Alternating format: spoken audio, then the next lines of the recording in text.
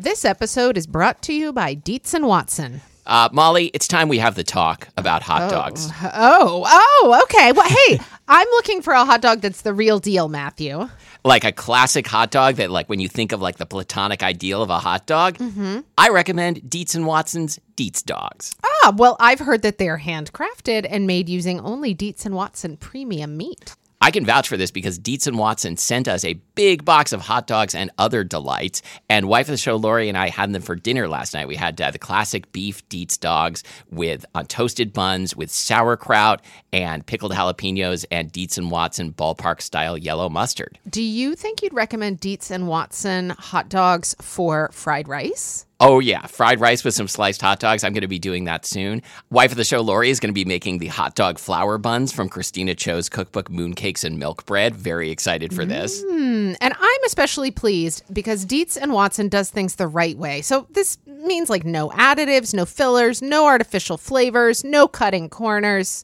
You can feel good about this stuff. Dietz and Watson. It's a family thing since 1939. Shop now at dietzandwatson.com/the right way. That's Dietz, D-I-E-T-Z, and Watson.com/the right way. Sponsored by Sur La Table, with new stores opening this fall in New York City, Boston, Houston, Michigan, and Florida.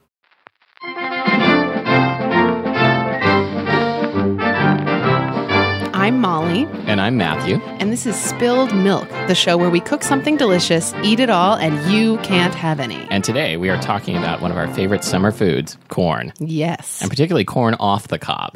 Because what new is there to say about corn on the cob? Nothing, really. Yeah, there really isn't anything new to say about it. We're here to make corn new for you people. Yes, we're gonna separate it from its mother. And you have a corn kernel stuck on your wrist, like where a woman would apply perfume. This gives me so many ideas. You can thank me later. I'm looking to meet a corn-fed lady. Okay. Well, we should also mention that one of the reasons we wanted to talk about corn today is that it's Washington Organic Week. Wow. Yeah. Wow, indeed. Washington Organic Week has pretty much the best acronym ever, I think. Yes. And in fact, when I was looking at the Washington Organic Week website, I saw that it's also being done in conjunction with Organically Grown in Oregon Week. Suckiest acronym ever. Suckiest name. How would you pronounce it? OGOW. Okay, why are we doing corn for Washington Organic Week? What is so special about corn? Well, I think corn is one of those things that you really want to eat local if you possibly can. Corn is just saying that because you're one of those people? I'm not saying it because I'm one of those people, like I like to eat local stuff, but I'm not going to get all dogmatic about it. But corn really, if you can get it freshly picked or as freshly picked as you can from a farm that's ideally nearby so it's not shipped too far, it's really going to taste a lot better than supermarket corn that's been flown in from across the country. Now, is that because, as I've always heard, the sugars in corn start to turn into starch from the moment you pick it? Yeah. So, we could have an ear of corn that's really delicious today, but 2 days later, it may have, half the flavor. How long is too long? If it was picked like 37 minutes ago, is that okay? I think that's probably okay. But one thing I've always wondered is if I go to the farmer's market, let's say on Saturday, and I want to use this corn on Sunday night, where do I keep the corn ideally? Do I keep it at room temperature or will it slow down the sugars converting if I put it in the fridge? I don't know. Do you know? I think the fridge is the way to go. I haven't actually tested it, but I would say in the husk, in the fridge. And the reason is that enzymatic reactions almost always are slower at lower temperatures. Ah, okay. Any chemical reactions. Oh, that makes sense. Okay. So, if you're not going to eat your corn today and you pick it up at the farmer's market, maybe you should rush home and get it in the fridge. Yeah. Speed, knock people over like old ladies with bags of produce. Just leave them on the pavement. Okay. You got corn. You got a mission. It's good that I can have an excuse for knocking ladies over now. And to an extent, this is less of a concern today because modern varieties of corn, for the most part, they don't convert to starch as fast as the old varieties of corn. Why is that? It's because they've been bred not to. They've been bred for versions of those genes that work more slowly because the enzyme is kind of busted. But it's still it's slower, but it still happens, and it's fresh corn is still important. Okay. Oh, very cool. Did you know that when I was in college, the summer after my freshman year, I worked in a biology laboratory that specialized in corn and in the corn genome? I didn't know that. Did you know I was that geeky? did you make some kind of mutant corn that? Well, I actually spent my days isolating DNA from kernels of corn and spinning it in a centrifuge. But no, basically we had a big we had a cornfield actually on campus. Wow! And we were growing like field corn, and we had put firefly genes into it to try to learn how the corn genome works. Oh my God! I want to eat glowing corn on the cob right now. I don't care. It wasn't in how many ways. It wasn't really edible. You don't want to do it. I don't know. Some people may find that really disturbing since there's the whole, bioengineered thing. Glowing popcorn? Could you pop it? Yes, I find this very, very disturbing. And how can I eat it? I have a friend who lives here in town who tells me that her mother, when she used to grow corn in their backyard garden, used to, take it off of the stalk and run into the house, shucking it, to dip it in boiled water as fast as she could. I've heard many variations on this sort of story, like boiling water out in the cornfield, running a microwave on a big long extension cord out of the house. I'm making that one up. I don't know how else. Popping the corn directly off of the cob in the field. But I really do think that growing up, we always bought our corn at the grocery store, and I certainly enjoyed it. But I don't think I really ever had corn the way I know it now until I started buying corn like at the farmer's market, local corn that was freshly picked, or at least as freshly picked as you can get it here in a city. Right, and it's like tomatoes in that regard. I think. Mm-hmm. I believe the corn that we're having today was picked this morning. So by the time you hear this, it will have been picked 2 weeks ago and not good anymore. But for us, it's delicious in the midst of the experience. Yes, and it came from Alvarez Farm in Eastern Washington. Okay, so like we said, we're going to be talking about corn off the cob today, because corn on the cob has been done, and I think for a lot of people, the biggest obstacle to making a corn off the cob dish is figuring out how to get it off the cob. It is a continuing challenge in my life. How about yours? Yeah, we don't have any magical secrets for this, and I'm sure everyone is going to post their favorite methods. But for me, it always involves a lot of chasing flying corn kernels. Yeah, I once read, maybe it was in Martha Stewart Living, or maybe it was even on Martha Stewart's TV show. I saw her take an ear of corn and stand it up on one end and, cut down it to let the kernels off. But she did this in a bowl. So of course, when the kernels, she was standing in a bowl. She was standing in a bowl. A really big bowl. She stood the That's one way to do it. She stood the ear of corn up in a bowl. So instead of the kernels flying all over the counter, they sort of, ricocheted off the sides of the bowl back into the bowl. But the thing is that, unless you're like super precise with your knife, you're going to nick the crap out of your knife on the inside of this bowl. Yeah. So I don't recommend that. I don't know. I just stand mine up on a countertop and slice down it and chase the corn kernels. If there were a Martha Stewart Kmart line bowl that was big enough to stand in, how much would it cost? And could I get one? I'm not going to be able to let this go. I'm sorry. I think I should write into Martha Stewart and suggest this to her. I think it'd have to be some sort of like a wide, flat bowl. Well, made of wood. It would make cleanup of almost anything. So you could put your whole kitchen in a bowl. You could. Anything that you're chopping that has a tendency to fly off the board. Even slicing a cucumber, they roll off the board all the time. Do it inside the Martha Stewart corn cob bowl. Yeah, people say we have a throwaway society. I say you ain't seen nothing yet. I'm throwing away my whole kitchen after every meal. Corn is great, but I don't really want to make my knife dull for corn. How about like gadgets for corn removal? So we actually, before we put on our headphones and started taping here, we actually tested out one of those. It looks like a vegetable peeler, but it's designed to go along the side of a cob of corn and basically slip the kernels off of it, and it blew. It didn't work at all. It totally blew. Basically, it did take some kernels off the cob, but it only took like half the kernel.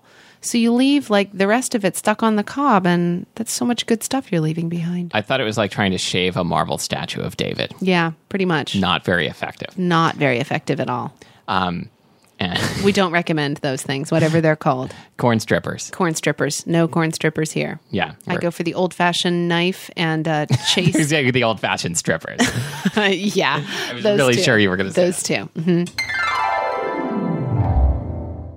So Now that we've talked about how to get the corn off the cob, Then what do you do with it? yeah, what do we do with it?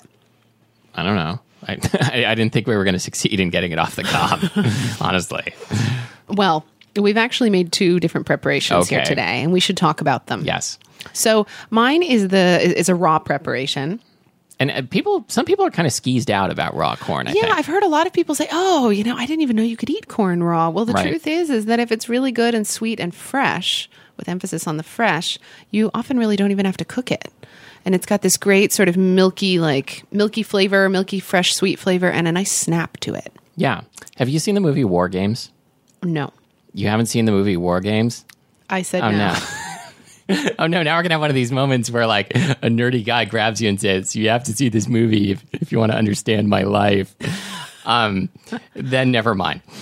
There's a part in it involving raw corn. Everybody should go see this movie now. Okay.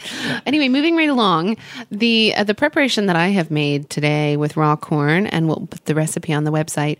This is a salad that I was making at Delancey last year, and we'll probably bring it on the menu sometime soon, since it's right in the middle of corn season right now. Bring it on. But basically, you take beefsteak tomatoes and slice them.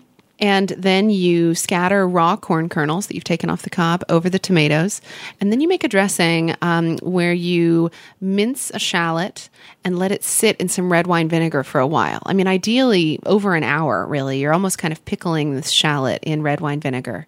Then you whisk into that some olive oil that you've steeped a little bit of fresh basil in. And then season it with some salt. Pour that over the corn and the tomatoes and season with a little more salt. It's delicious. Yeah, I really like it. And first of all, I like pickled onions, pickled shallots on pretty much anything. And it's one of these dishes where you think like a tart tomato, a tart dressing, it's gonna be two tarts too many. But it turns out there is no such thing as 2 tarts too many. That's very true. In Can we talk about ways. corn strippers again? But it works really well together. It's a great salad. So what did you make, Matthew? I cooked my corn. I took my corn and threw it into a saute pan with butter and some scallions and minced jalapenos and cooked it until, for me, like the whole point of sauteing corn is you get this brown kind of gunky layer on the bottom of the pan that's the most delicious gunky layer you'll ever run into. Yes. Wow. I love gunky stuff. Yeah, who doesn't? I just ate a spoonful of Matthew's delicious, I would say almost caramelized corn. Mm-hmm. And what I love about it is that it gets so chewy and almost like sticky. It really does. Mm-hmm. I mean, there's a ton of sugar in that corn. Mm-hmm. And the thing that's weird about it compared to if you saute a steak, you put the steak in the hot pan and then you get this nice brown layer on the outside of the steak. With corn, all the brown stuff sticks to the bottom of the pan. And so you have to cook it for a while until the bottom of the pan gets sticky and brown and then deglaze it with some water. And so you stir in all of that brown stuff, and then it kind of gets reabsorbed into the corn. Mm-hmm. And each corn kernel is almost sort of coated with this wonderful slick of, sort of a little thin sauce almost of that delicious gunky stuff in water and butter. And then I gave it a squeeze of lime juice. Don't I sell that well? Delicious gunky stuff in water and butter. I am the first person to use the word gunky. Sign me up for some of that.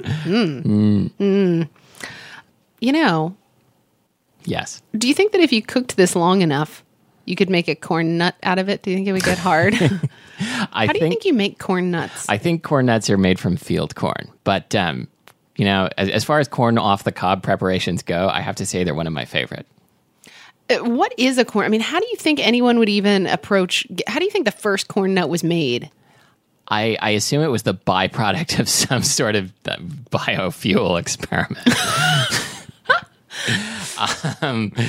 Because it doesn't really look edible. It doesn't, and they're so hard. Actually, as a kid, I was a little bit scared of them because I had a lot of cavities as a kid, and I had to have a lot of fillings, and I was always scared. Like, it felt so hard. I thought I was gonna wind up having to go to the dentist and have a filling put back in or something. All right, we've come a long way from Washington Organic Week. We certainly have. Wow, Matthew. It is Washington Organic Week. Enjoy it right now, whether or not you live in Washington. Eat some corn for us. Yep. Wherever you are, you can celebrate Washington Organic Week by eating your own local corn. Mm-hmm. Hop to it, guys. Thanks for listening to Spilled Milk, the show that really shucks. I'm Matthew Amster Burton. And I'm Molly Weisenberg. Visit our website, spilledmilkpodcast.com, for 2 recipes this week for sautéed corn with jalapeno, scallions, and lime. And a tomato corn salad with shallot vinaigrette. Thanks, everyone. Sounded a little juicier than I intended. Well, it's a juicy tomato. In a fast-paced world, every day brings new challenges and new opportunities. At Strayer University, we know a thing or two about getting and staying ahead of change. For over 130 years, we've been providing students like you with innovative tools and customized support, so you can find your way forward and always keep striving. Visit strayer.edu to learn more. Strayer University is certified to operate in Virginia by Chev and has many campuses, including at 2121 15th Street North in Arlington, Virginia.